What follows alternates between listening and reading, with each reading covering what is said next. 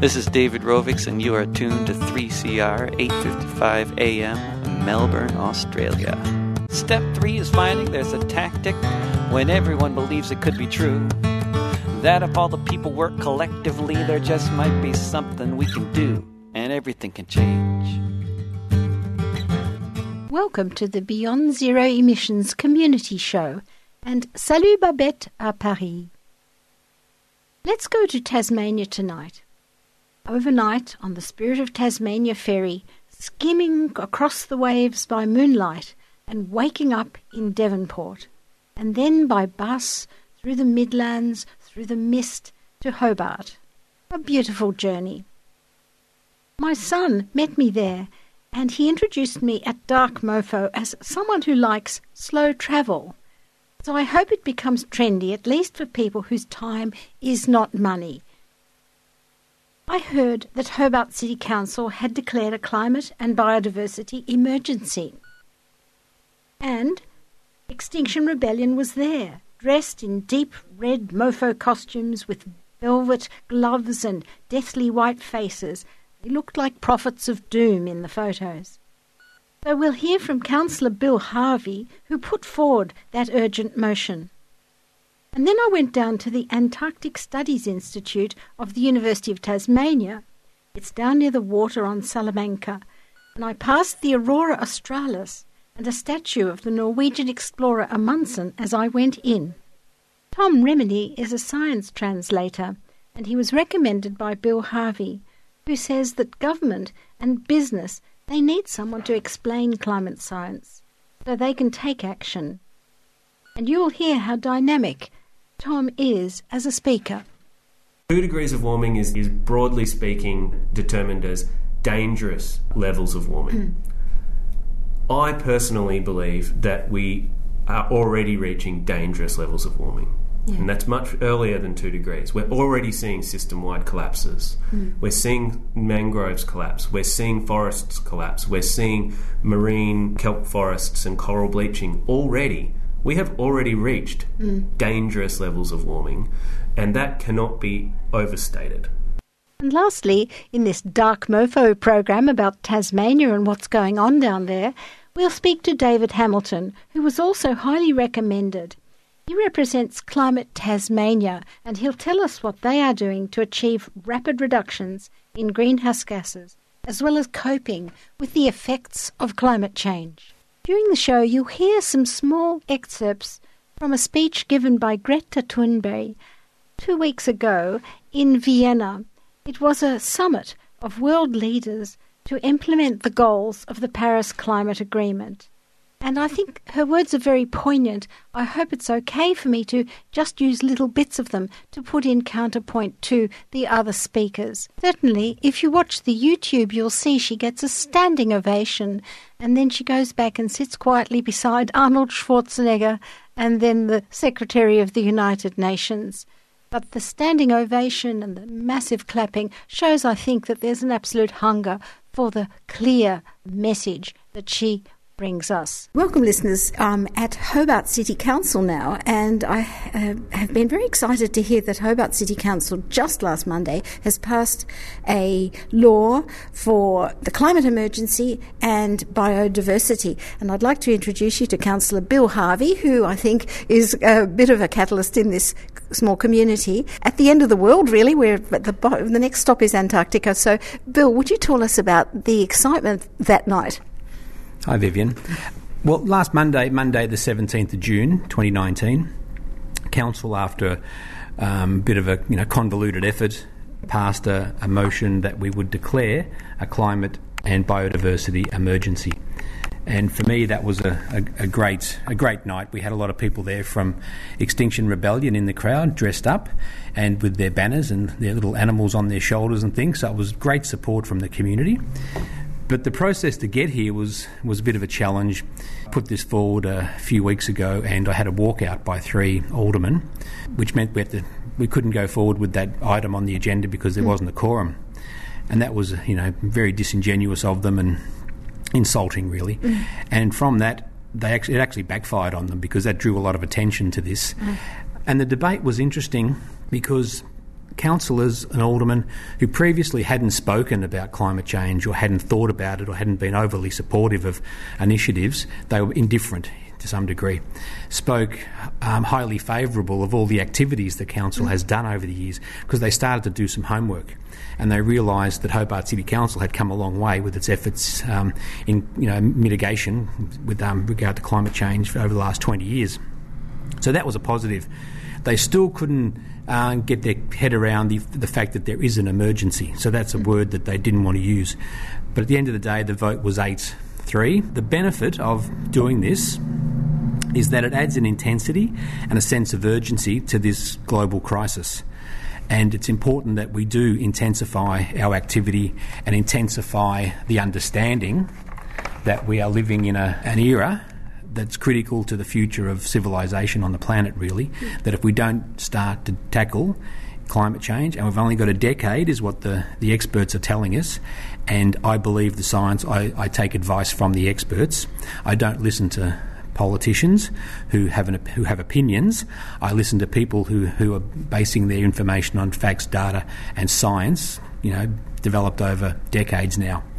So, I'm a true believer in that we need to act now, and it's urgent, and we've got to get on with it. And declaring an emergency hopefully flows up the chain to the state government, to the federal government. So now we'll be writing to both the Prime Minister and the Premier, urging them to do the same, to declare climate emergency, and to put the resources in the right place to support local government and to support those who are looking at trying to address the effects of climate change and mitigation. But adaptation's the big thing now for council to look at. We're sitting at the Hobart Town Hall, and on the front there are these big red flags with the crosses on them, and all around at night time, very late at night, 3 a.m, people are out and about going to dark mofo events. I even went to a doom metal concert, which nearly blew me off the floor. It was so loud. But it's quite an exciting atmosphere here, and yet Hobart hasn't got that reputation, or Tasmania in general has a reputation of being very sort of conservative and quiet and, pulling the other way on many issues. So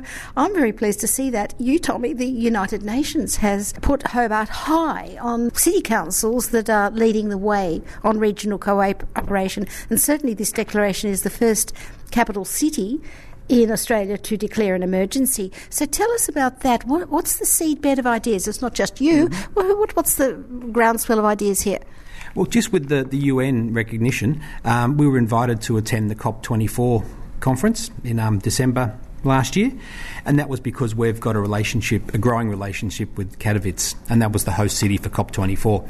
So they invited us across to participate in some regional collaborations. So that was working or having forums with their regional grouping. So there's a number, they've got probably a dozen sister cities, and half a dozen of those sister cities attended COP, and we had some forums at COP. So Hobart participated in 5 forums. So we were, able to show people what we've been doing in Hobart. But a couple of the main things that we've done is our Hobart Vision Statement, which is a really powerful document that was developed by 1,100 residents in Hobart, that's become the overarching document for our strategies in Hobart, and that was very clearly focused around the environment, climate change.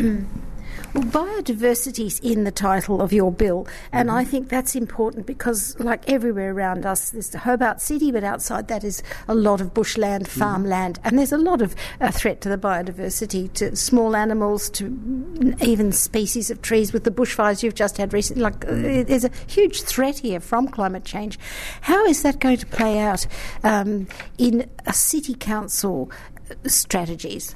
Well, already we have what's a national first, but potentially I shouldn't say that because I'm not 100% sure, but I understand it's a really significant document that we've created, which is our Biodiversity Action Plan. On our staff, amongst our officers, we have some amazing professionals. There's quite a number of PhDs, so we've got a very experienced staff, and we've got a large responsibility as a council to look after the natural environment around Hobart. So if that's the foothills of Mount Wellington, across Mount Wellington, lots of bushland area, several rivulets, the foreshore of the river. But we're prepared for that. And we have what's called the Biodiversity and Fire Unit. So we have, I think it's 36 of our staff who are trained firemen. They come out and do the burns for us. And we don't incinerate our bush. We burn in an ecological way. So our regen burns are actually regen burns based around ecology and understanding of the native vegetation. We're deploying our marsupial friends to help us with that. So we're creating marsupial lawns around the city. So it means clearing a barrier of bushland, and we'll still be maintaining the big old trees on that land, but it'll be a grassed area, and that'll be managed by our wallabies and things to keep the grass down. So that'll be a buffer zone that'll give people that extra little bit of time in if there's ever when we don't say if, but when there's the catastrophic fires that will come to Hobart, it'll give people that little bit of extra time to get out. It'll give us time to be able to get appliances into the right locations to defend the city. But yeah, it's an innovative approach to using the native wildlife to help us defend ourselves in the event that we do have catastrophic fire. Hal, I'm worried about climate change. Are we in trouble? Don't be glum, Dave. Right now, solar, wind power, hydropower, and carbon sequestration technologies are being developed throughout laboratories all over the world. I need more information, Hal. I can't give that to you, Dave. Tune in to BZE Technology on Fridays, 8:30 to 9 a.m. on 3CR. When? Fridays, 8:30 to 9 a.m. on 3CR. Climate change seems to be giving us a lot of weather events that are almost impossible to control. Like I interviewed Peg Putt, for example, just after Christmas, and she told me about the fires. In fact, she was surrounded by fires where she was living. And I was devastated by the kind of new type of fire she was describing. It was dry lightning fires. That's it. Yeah. So the emissions are still rising worldwide and Australia-wide. So how can your actions, is it consciousness raising, or what is it that we can do? Well, my philosophy is you've got to be a strong leader. Now, we are a leader. We've been recognised as a climate change leader by the United Nations. We produce good content and good policies and good strategies. So we need to be a role model, and that means we can influence others. Declaring a climate and biodiversity emergency has already influenced a lot of other councils around Australia. They're looking over their shoulders now to see who's going to be pushing them towards also declaring. I've had a lot of correspondence and Facebook messages from people in other jurisdictions that are pushing their councils now to do the same as we've done in Hobart. So we've created a catalyst for others to follow. So that's really important. So once we get that critical mass of councils all declaring climate emergencies, that will eventually impact on the state governments and the federal government. There's now 624 jurisdictions around the world, 24 councils in Australia, and the ACT. You've got the UK, Scotland, Ireland, Canada declared a climate emergency the other day.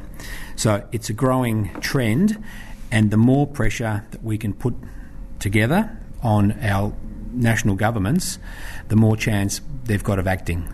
Okay, we're talking to Councillor Bill Harvey in Hobart, but Bill, now as a Tasmanian, I'd just like you to sketch for the Melbourne listeners and for our podcast audience who might be anywhere in the world, the sort of general picture in Tasmania. It's an island, it has a lot of hydropower, so I don't think you would be as emissions intensive, say, as New South Wales.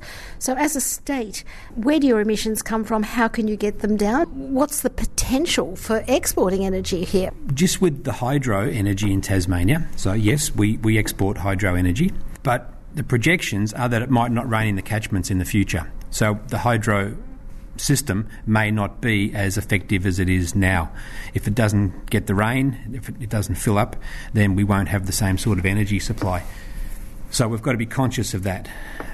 So we need to understand the modelling. We need to be able to say, well, what's the chances of us, not having the hydro energy scheme in the future? So I think we need to look at other sources of energy, a mixed bag of sources, solar, wind, and energy efficiency as well, which is the big factor. If we use less, we don't have to produce as much. We can't rely on a national grid, especially when you've only got, the interconnectors across Bass Strait. You can't rely on the rainfall into the future if it doesn't fall in the right place. So we've got to adapt the city to come up with our own solutions, and a distributed energy network is in the mix of how to do that. Bill, I'm a bit worried about young people who are devastated by the election results, and they think there's no point in doing anything. No one's doing anything about climate change and these other big barriers to our future. Talk to them. Well, my advice for any young activist is to keep your chin up, stay involved, develop your skills, develop your knowledge, and develop your understanding of how you get change. So for me personally, what I focus on is what's the policy that we need, and what's the strategy to get there. Some of the actions they're the things that are further down, but if you have a good policy. Now let's use waste management as an analogy here. So our policy is basically zero waste to landfill by 2030.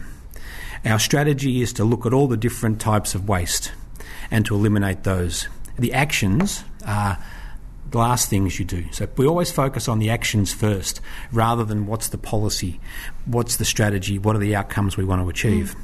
So don't get caught up in the small actions. It doesn't matter what colour you paint the banner or what the words on the banner are. It matters that you've got a strategy, and the strategy is to change the minds of these people. The strategy is to, the objective is to change these people, to influence these politicians. How you do it, they're the actions. But stay with the big picture stuff, and the actions will follow later, because there'll be hundreds of actions, and often you can get caught up discussing the minutiae rather than looking at, what's our overarching policy, what's the big picture strategies that we want to get done. Well, the climate movement's made up of lots of different groups. I can't tell how many groups there are, and you said recently Extinction Rebellion has popped up. What's the way people should get involved? Because I think also people get burnt out in organisations too. Yeah. Well, I guess there's different levels. So for me, it's about the governance. That's the level I come in at. And if you're good at making strategic decisions, then that's your job. If you want to be the person that organises the setup on the day, I did that for a number of years as well, because I had a vehicle that all the signs went in my vehicle, and I was the one who set up the market. And then as you progress, to the leadership positions, you've always got to be a good listener. You've got to build trust in people, so that people have confidence in being able to talk to you and confident that you'll be able to execute the task. So there's a whole range of things, but understanding good governance is really important. So it's what's your role as the coordinators, as the people who make all the decisions, and that's to be respectful, listen to each other, make sure that everybody speaks once before someone speaks twice, be across the issues and have a good strategy and focus on the outcome. So we can do lots of actions and get a headline in the newspaper, but at the end of the day, we want the outcome, we want the change, we want the result. What about people who say there's corruption in everything? The elections are bought off by fossil fuel interests in the recent case, or there seems to be an atmosphere of it not being fair. It's not very democratic. It's not really democratic. It's elections are swayed by media. In the last minute, all those yellow ads that popped up in all the papers. You're absolutely right.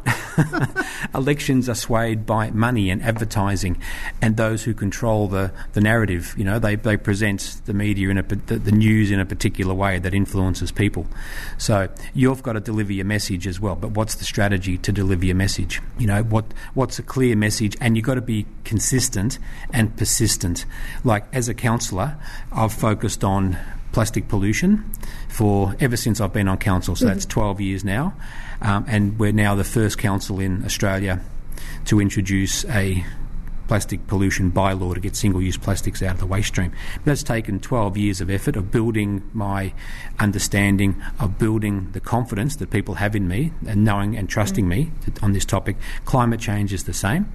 I now speak about climate change with a certain authority at council, and people don't fight me or disagree with me. So learn your material, stay on message, stick at it, be persistent, because it's not going to happen straight away. You've got to be prepared to go the long haul, and that's why we got a climate and emergency, climate change emergency declaration passed, because we've been working towards it for a while. You know, there's been building the momentum, the understanding, celebrating the victories we've had or the success we've had with our climate change strategies, reminding people that we are a great council when it comes to doing certain things. They should, you know, be proud of their council. This is the next thing we can do.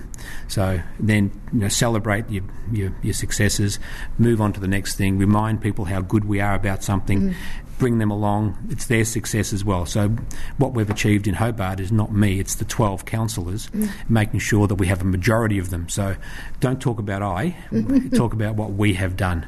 Make sure they're included as well. Fantastic. Thank you, Bill. Cheers.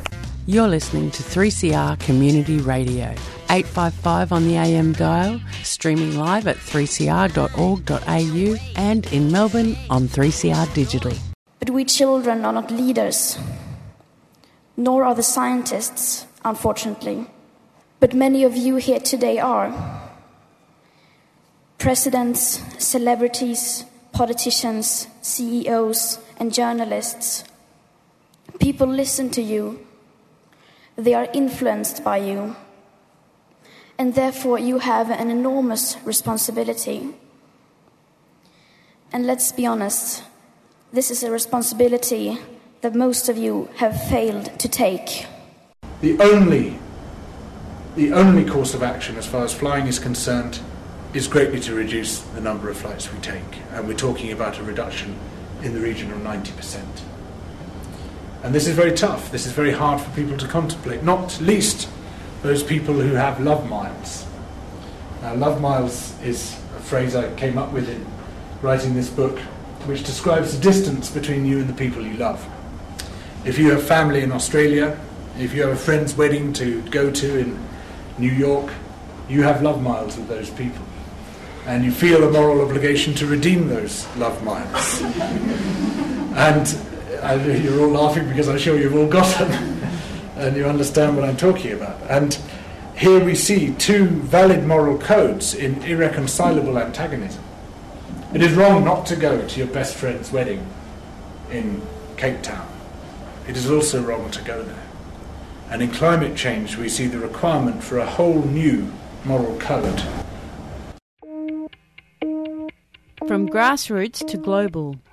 Earth Matters, bringing you environmental issues with a social justice slant. We are not convinced that GM food is safe. The ramming of the Adigil recently is definitely the furthest they've gone. They're sort of time bombs, these desalination plants. The government and the oil and gas sector, hand in hand, are playing this down. Tune in to Earth Matters on Sunday mornings at 11. Or catch the repeats at 10:30 on Monday and 6:30 on Wednesday mornings. Or download the podcast on 3CR's website. Welcome, listeners, to the Antarctic Climate and Ecosystems Cooperative Research Centre. I said hello to Amundsen as I walked in the front door, whose big statue is there. And I would like to introduce you to Thomas Remini. He is a science translator. Welcome, Thomas. You can explain a bit more who you are and the sort of science you do. But I want to talk, first of all, about communicating science, Antarctic science and climate science, to an audience who already know about it from school, people in their 30s, but who are very disgusted even by the way the media treated the climate change in the last election, the way things turned out, and how to go forward from that. Yeah, so my key role here is to translate the very large amount of climate information that we have available to us, petabytes and petabytes of information, into something that's useful and usable for end users, be that governments who need to make decisions, private enterprise, or even for the public. That's my key role. I'm a translator of climate information.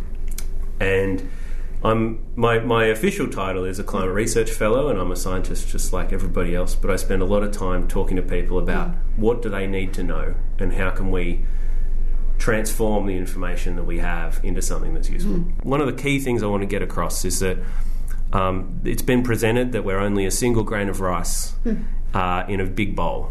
Like 1.3% is Australia's emissions. Well, that's actually not true. It's 4%.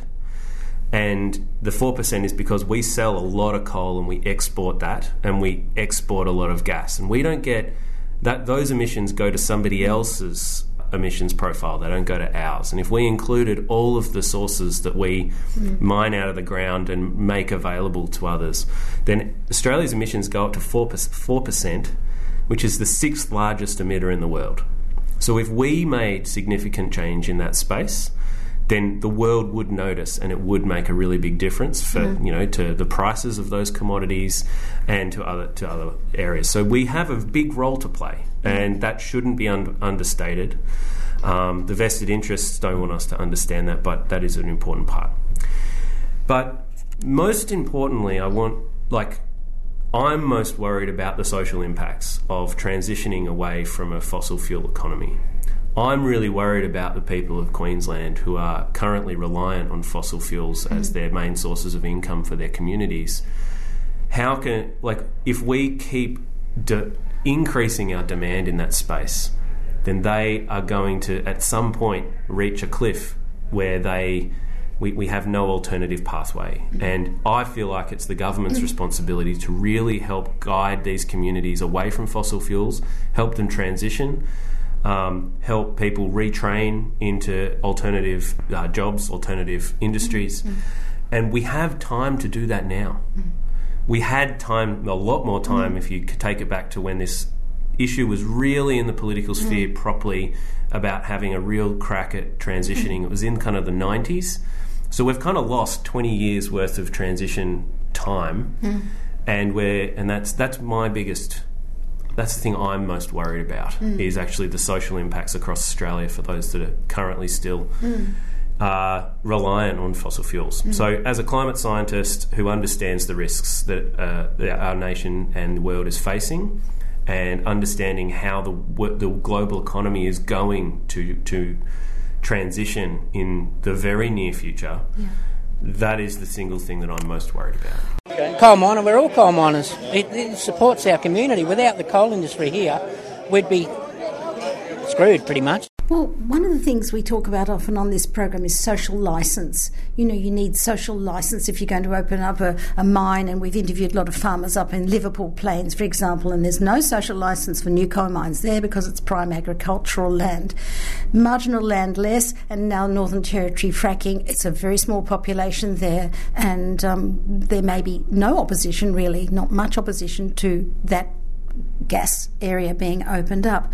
But social licence comes from people's culture. And you said, your generation, you've been brought up with climate change, and you know it's a fact, but there's a kind of denialism in something you said before, where people don't want to know. So people know, but they don't want to know. It's a bit like, as you said, something about alcohol. Can you speak to that? So I think my favourite example of people just not wanting to believe the science is, I was sitting around a table with a whole bunch of climate scientists. We were at a conference and we were having a couple of drinks afterwards to discuss our next research project. And somebody brought up something that was in the news that day. The World Health Organization had released that any alcohol increases your risk of cancer. And around the table, all the researchers went, "I don't believe it." We were having a glass of wine. We all enjoy having a glass. They didn't want to believe this change, so their first response was, "I don't want to believe it." And I understand this is exactly the first response that most people have to climate science. I am the bringer of bad news all the time. I walk into any room and the faces of everybody, everybody's face drops and just gets more and more depressed the more they hear about how climate change is going to impact our future. We have incredible challenges that we need to address. Local councils are already dealing with these problems, and they're trying to figure out how they're going to fund them, how they're going to change how their operations are going to work, because some things just will become unviable into the future. I'm talking to Tom Remini in Hobart, and we've been talking about how people don't want to believe. There's no real social oomph for it. I've been to Mona and Mofo here, and there's thousands of people who want that, whatever that is, that transgressive, exciting late night thing. Why can't climate science be like that message? Why can't we embrace it to survive? After all, survival is a pretty sexy thing. What do you think about that? Well, I think one of the biggest challenges for a climate scientist to really get across to everyone is the long time frames that we're talking about. It's very easy to say, oh, this isn't going to impact me, it's going to impact my grandkids. I care about that, but it's also how much time and energy do I put into that today to try and address that long-term problem. So it's not immediate. It's really hard to create that immediacy and urgency around this issue.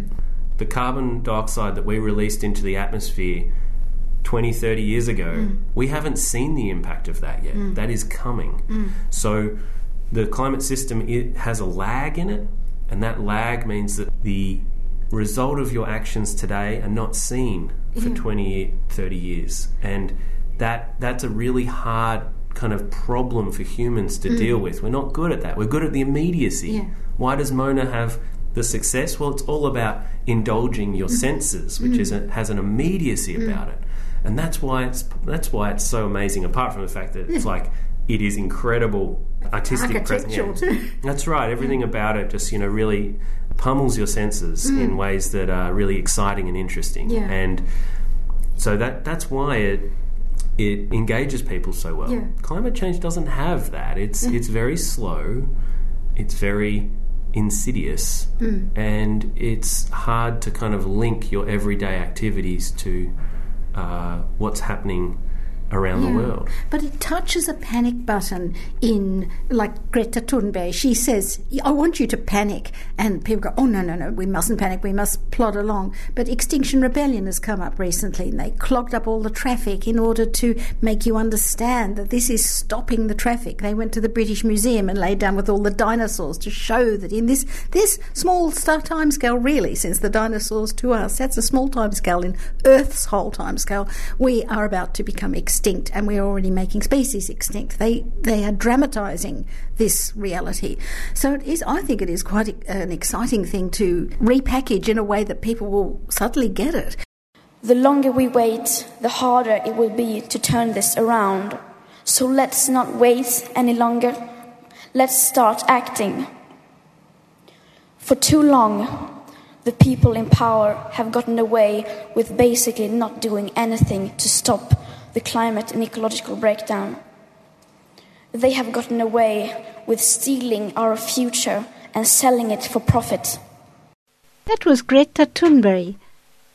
A poignant request was made to world leaders in Austria just 2 weeks ago at a summit for implementing the goals of the Paris Climate Agreement.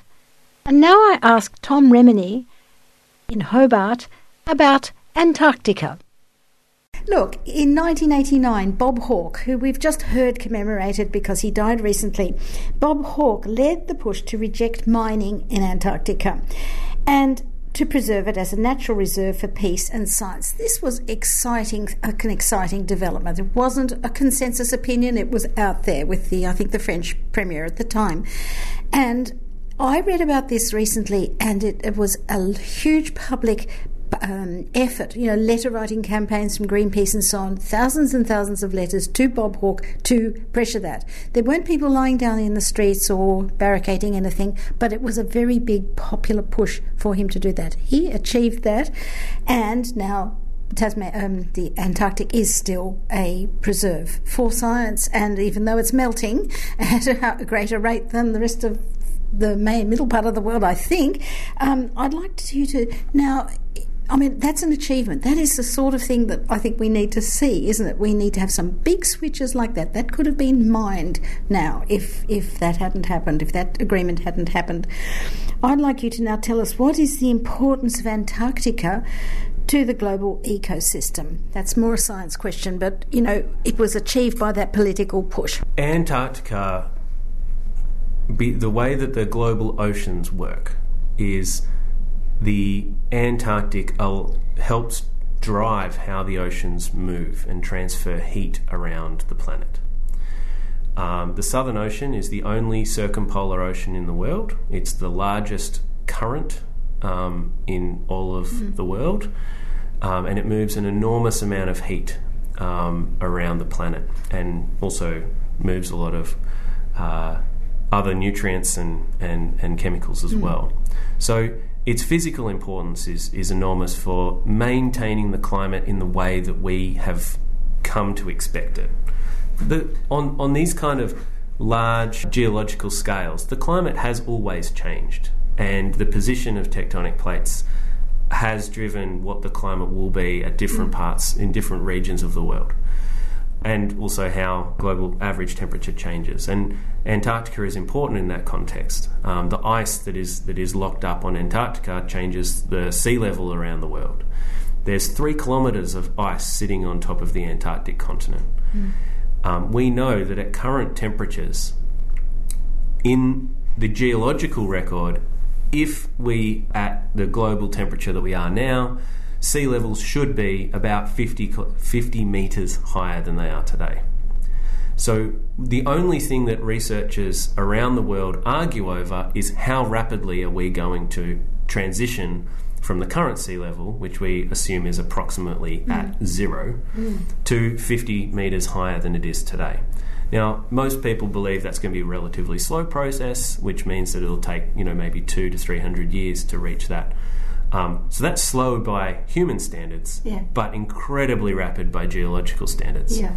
Can I just ask you, some people I've read say that we are already locked in to 2 degrees of warming, if not a path to 3 or 4 degrees of warming. With the present emissions we've got, if we can't get a grip on the emissions, like radical grip on it, descent of those emissions, we will be locked into 4 degrees. Are you seeing that? Are we locked in? We are locked into 2 degrees of warming, pretty much. We can achieve different scenarios where we can avoid 2 degrees of warming by, maybe half a degree. But based on the political leadership around the world at the moment, that seems highly unlikely to me.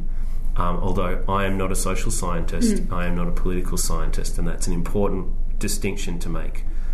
I'm a climate scientist. I study how the climate works. I don't study which pathway are we following. At present, we are tracking on the highest emissions scenario.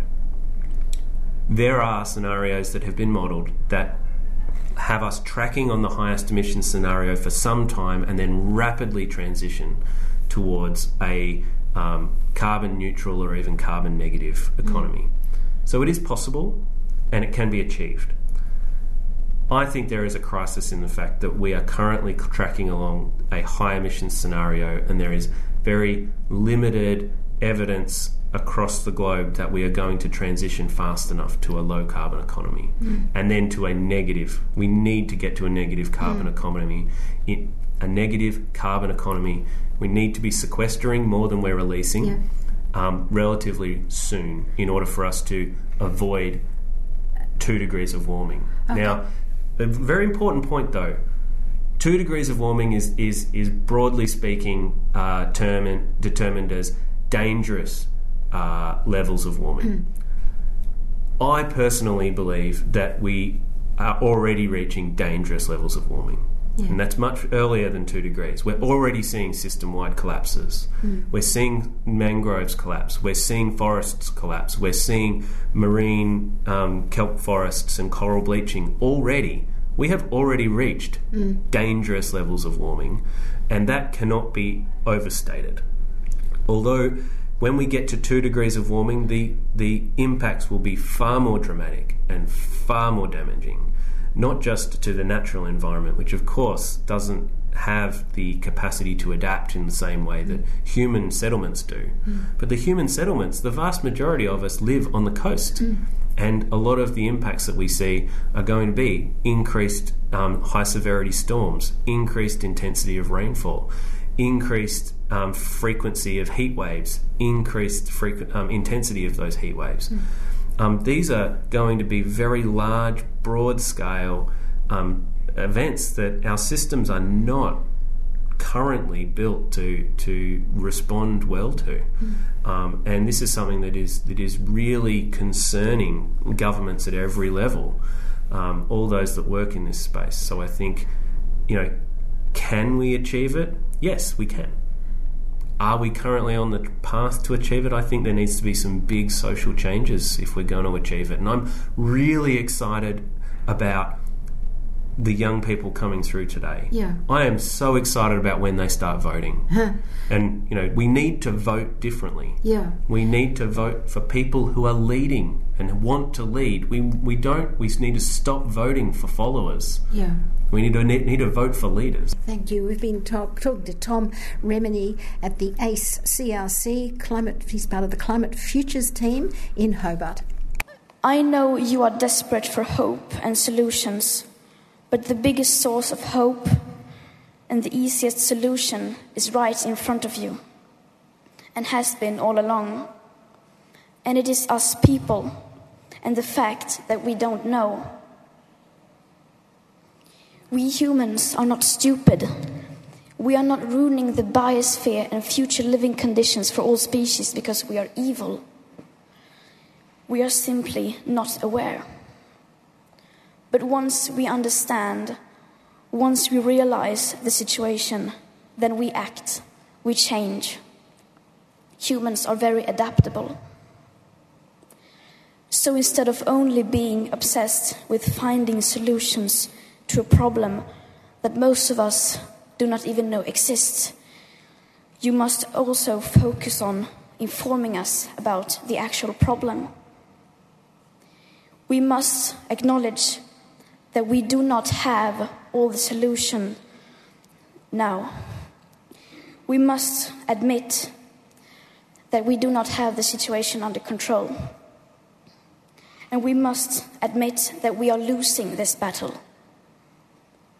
We must stop playing with words and numbers because we no longer have time for that.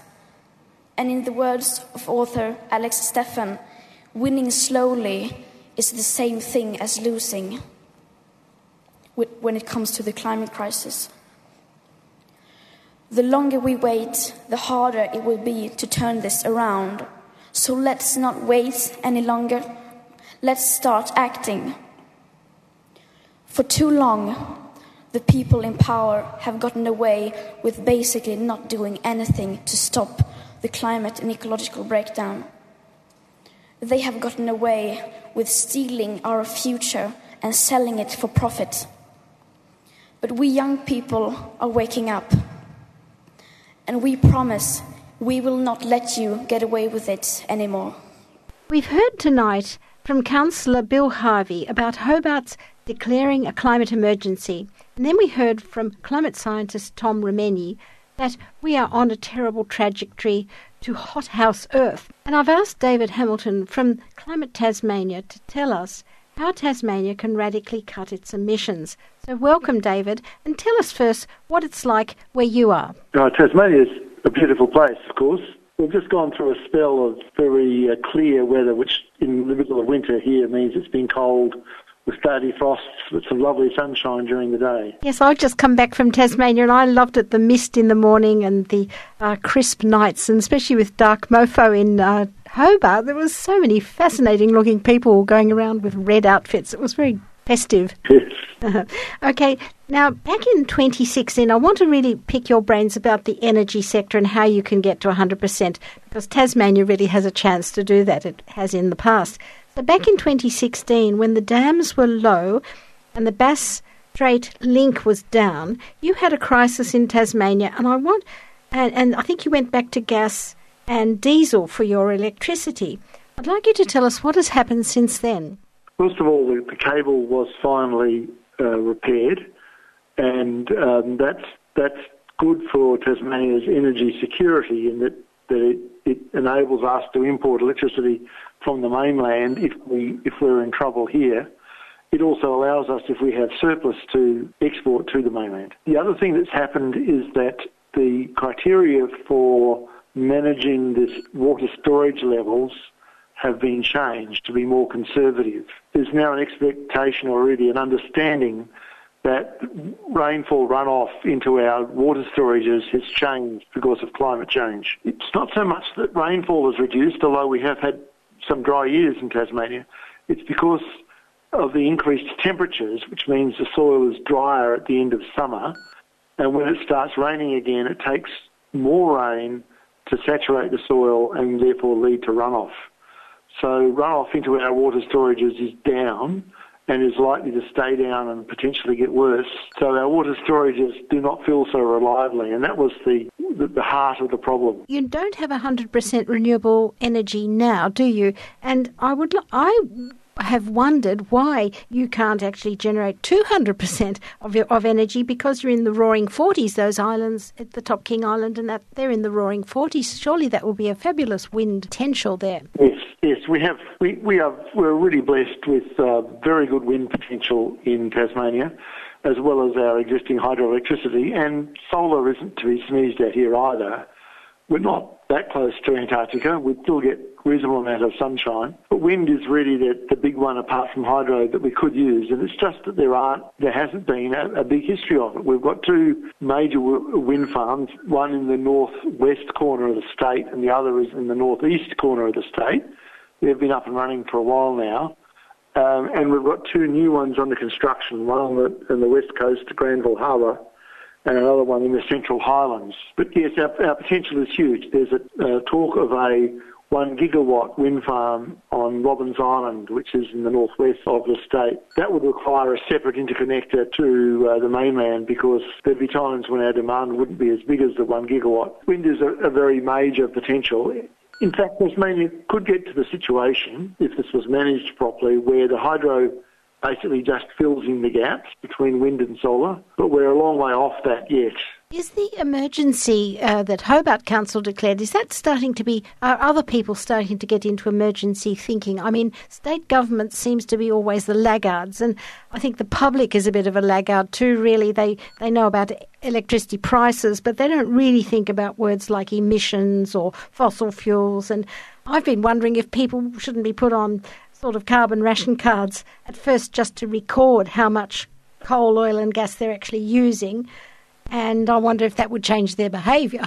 It certainly would. There have been suggestions of doing that, not any in Australia that I'm aware of, but the United Kingdom Parliament actually had a committee of inquiry that looked into what was called tradable energy quotas, which was essentially a rationing system for carbon emissions. I think the language has been a problem. I think the fact that everyone talks about emissions makes it sound too abstract. Essentially, the emissions that are causing the problem have been the burning of fossil fuels, and even though that's now more talked about than it used to be, it's still a problem, because I'm not sure that everyone understands what fossil fuels are. So I talk about coal, oil and gas as being the three main fossil fuels, with oil, of course, being split up into its major uses like gasoline, diesel, jet fuel. And if our language had been more specific about coal, oil and gas as being the problem, I think we would be actually a bit further down the road than we are now. Yes, I think it's a matter of public education. I don't know if that's part of Climate Tasmania's role, but I think people need to start using that language. And I noticed that in the papers you sent me, that you felt that should change. So who's going to change it? Well, we are certainly doing our small bit in Climate Tasmania to do that education. I think we need to look to the media to help change that, and we need to look to government leadership to provide some straight talking, which we're not getting. No. Well, look, Climate Tasmania wants all large and medium users of fossil fuels to initially report their usage, and I thought that was a good idea. Don't punish them for it, but make them report it and make them conscious of what they're doing. And you've said that what is measured can be managed. So I'd like to take the example of the ferry I came across to Tasmania from Melbourne. It was the Spirit of Tasmania, and there were many hundreds of passengers and many trucks. I was surprised how many freight trucks were on that ferry.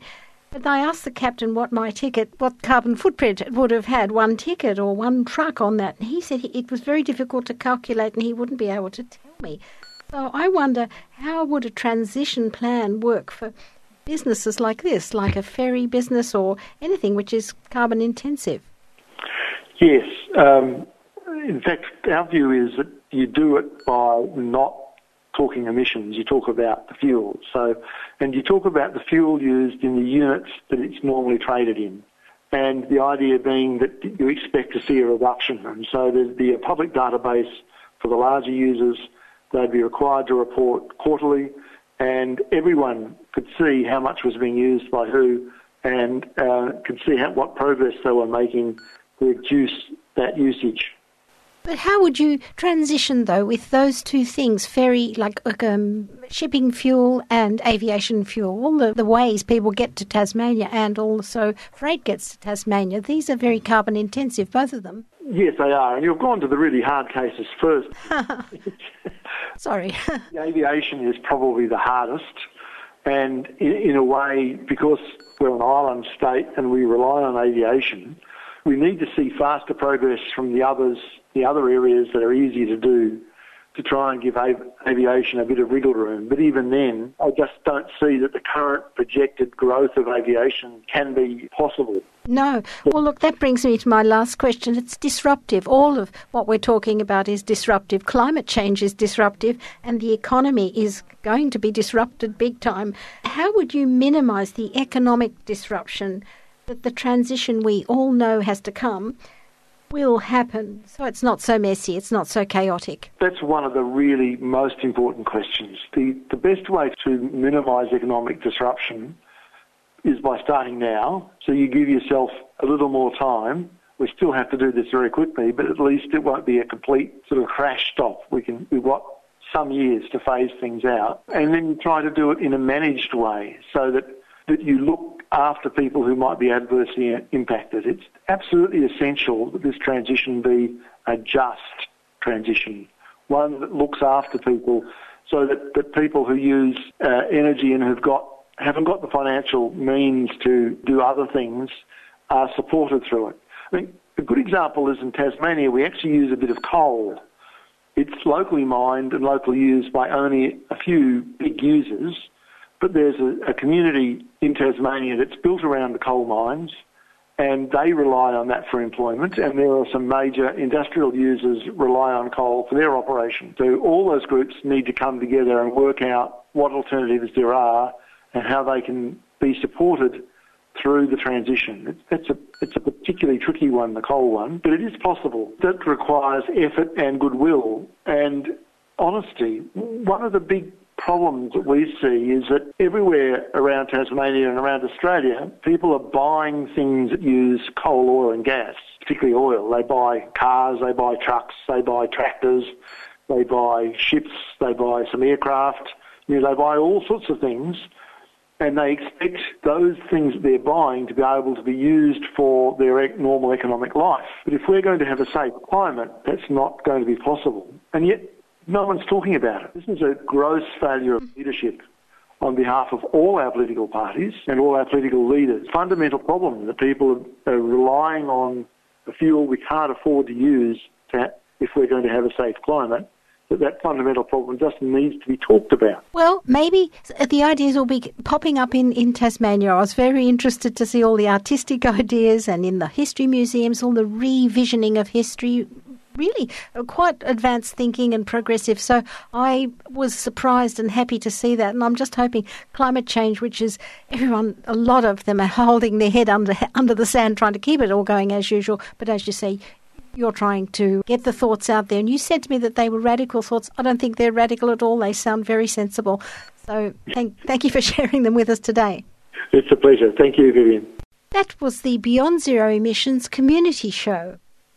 Tonight we heard a special on Tasmania, and I spoke to Bill Harvey, who is a councillor in Hobart City Council, Tom Remini, who works as a science translator at the ACE CRC in Hobart, and David Hamilton, who represents Climate Tasmania. I hope you enjoyed the show. My name is Vivian Langford, and production tonight was by Andy Britt. Thank you for listening, and good night and good luck. Beyond Zero Emissions is an internationally recognised climate solutions think tank that is focused on solutions, not problems. Become part of the solution by becoming a monthly baseload supporter. Go to www.bze.org.au to find out more. bze.org.au.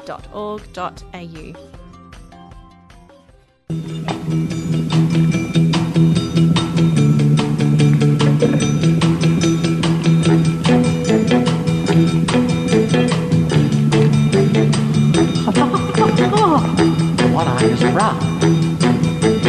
The other eye is brown. I am a fish. I swim around. You say I'm lost. I disagree. The map has changed. And with it, me.